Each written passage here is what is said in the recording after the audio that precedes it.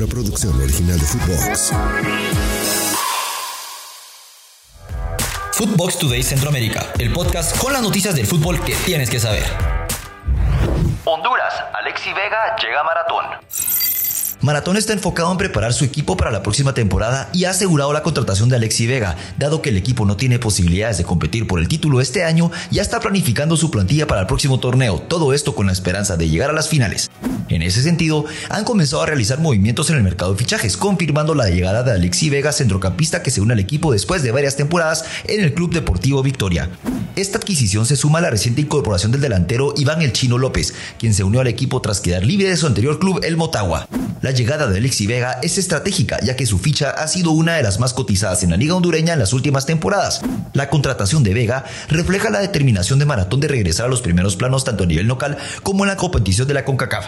El volante se une al club mediante una compra definitiva en su ficha y ha firmado un contrato por 3 años, comprometiéndose en el monstruo verde hasta el 2026, lo que abarcará un total de 6 torneos.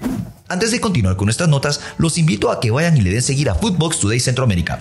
Escríbanos qué les pareció este episodio y nos califiquen con 5 estrellas. Guatemala, lista, la final. El fin de semana se definieron los finalistas en el torneo de apertura 2023 de la Liga Guatemalteca de Fútbol, con Guastatoya, que eliminó en un global de 4-2 a Zacapa en una serie muy intensa y apasionada por parte de los gallos de Zacapa, pero Guastatoya tuvo el mejor plantel y definió en casa de la mejor manera.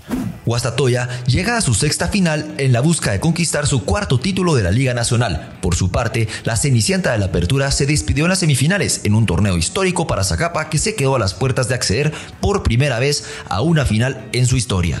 Guastatoya ya ganó los títulos en el Clausura 2018, Apertura 2018 y en el Apertura 2020, y ha tenido subcampeonatos en el Apertura 2015 y Clausura 2017. Pero este domingo se conoció a su rival y es nuevamente Comunicaciones, que venció en la tanda de penaltis el domingo por la noche a Xelajú Mario Camposeco, el vigente campeón de la Liga Nacional Guatemalteca. Una serie que en el partido de ida había sido 2-2 en un empate y en la vuelta nuevamente un empate a 0, pero esta vez en el Doroteo Guamuch Flores, donde Comunicaciones en la tanda de penaltis salió victorioso tras vencer 4-2, donde Pérez, el guardameta crema, se hizo grande en el momento más esperado. Para definir la serie, José Pinto anotó el último penal, marcando un verdadero golazo directo al ángulo derecho. De esta forma, Comunicaciones regresa a la final del fútbol guatemalteco tras año y medio de ausencia. Esta será la final número 29 desde la creación de los torneos cortos en 1999. La ida de la gran final del torneo de Apertura 2023 se disputará el próximo fin de semana 16 o 17 de diciembre, mientras que la vuelta, en donde se conocerá al campeón, se disputará el sábado 23 de diciembre. El Salvador, posible baja en Jocoró.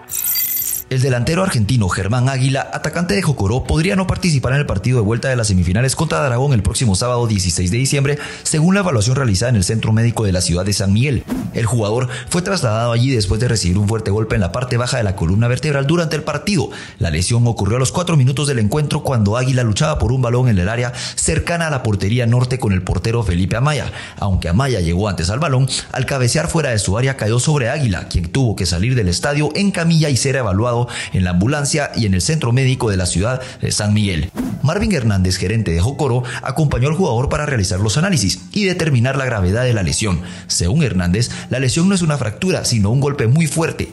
Águila recibió una incapacidad de 7 días, aunque la participación en el partido del sábado aún está pendiente de la evaluación de un quiropráctico que debe examinar sus nervios cervicales después del impacto en la espalda. Hacemos una breve pausa y los invito a que escuchen nuestros otros podcasts de Nación Footbox Centroamérica en todas nuestras plataformas de audio. Costa Rica, Mauricio Wright en duda. Mauricio Wright hizo comentarios después de la derrota de su equipo ante Saprissa y, entre otras cosas, dejó en duda su continuidad en el cargo. La eliminación reciente de Cartaginés en el torneo de Apertura 2023 tuvo consecuencias previsibles en el equipo brumoso. A pesar de tener la oportunidad de llegar a la final, el equipo no pudo competir con sus rivales en las semifinales, especialmente Saprissa, que llegó de manera contundente a la final.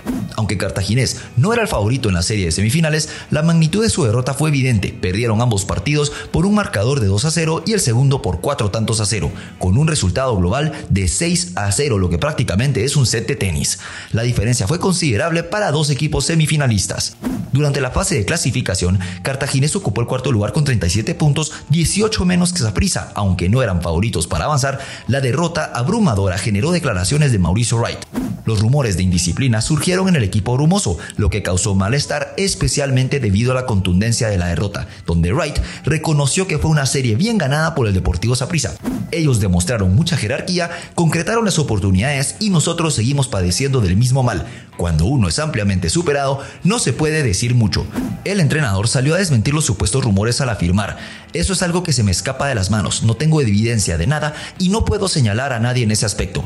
Además, agregó: si alguien tiene pruebas o información sobre eso, le pido que se la hagan llegar a los dirigentes, ellos son los encargados de la planilla y deberán tomar las decisiones al respecto.